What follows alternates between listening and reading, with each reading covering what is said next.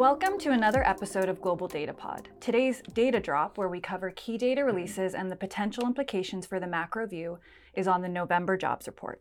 I'm Sam Mazzarello and I lead content strategy for global research, and I'm joined today by Michael Feroli, our chief US economist, and we're going to discuss how the labor market and outlook has evolved. So Mike, let's start with the high level numbers. Talk us through changes in the unemployment rate and jobs added for the month.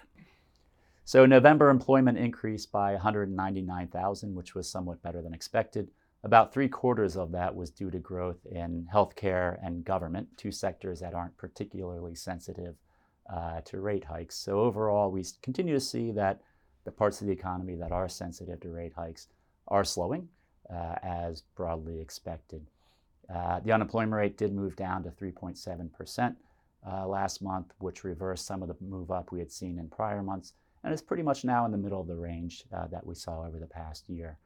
Wage gains last month were 0.4%, but on a year-ago basis, average hourly earnings growth has moderated to 4% from a recent high of 5.9%. So overall, we think the Fed will probably see this number somewhat favorably, as consistent with easing inflation pressures, but still healthy growth.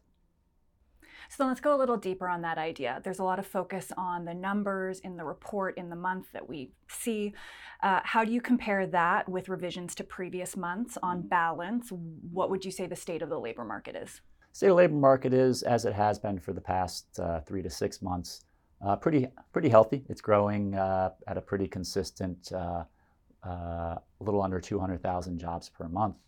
And yet we're seeing, generally speaking, cooling in wage pressures. So one might be concerned that this still resilience in the labor market is creating a problem for inflation, but actually it's occurring against a backdrop in which wage growth has been moderating to more sustainable levels. So overall, it looks like a pretty good combination altogether.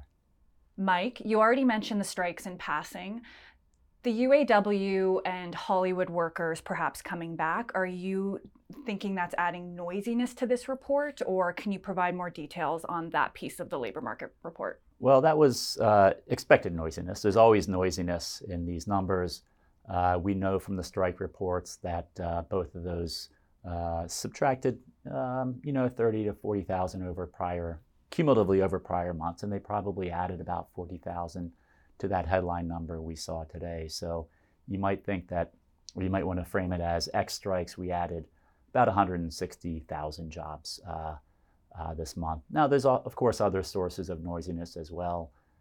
Retail employment was down pretty significantly, but there may be changing patterns in how holiday shopping evolves and how that's delivered. So, in any number, you're going to have all sorts of noise, which is why it sometimes helps to look at 3-month averages and things of this nature.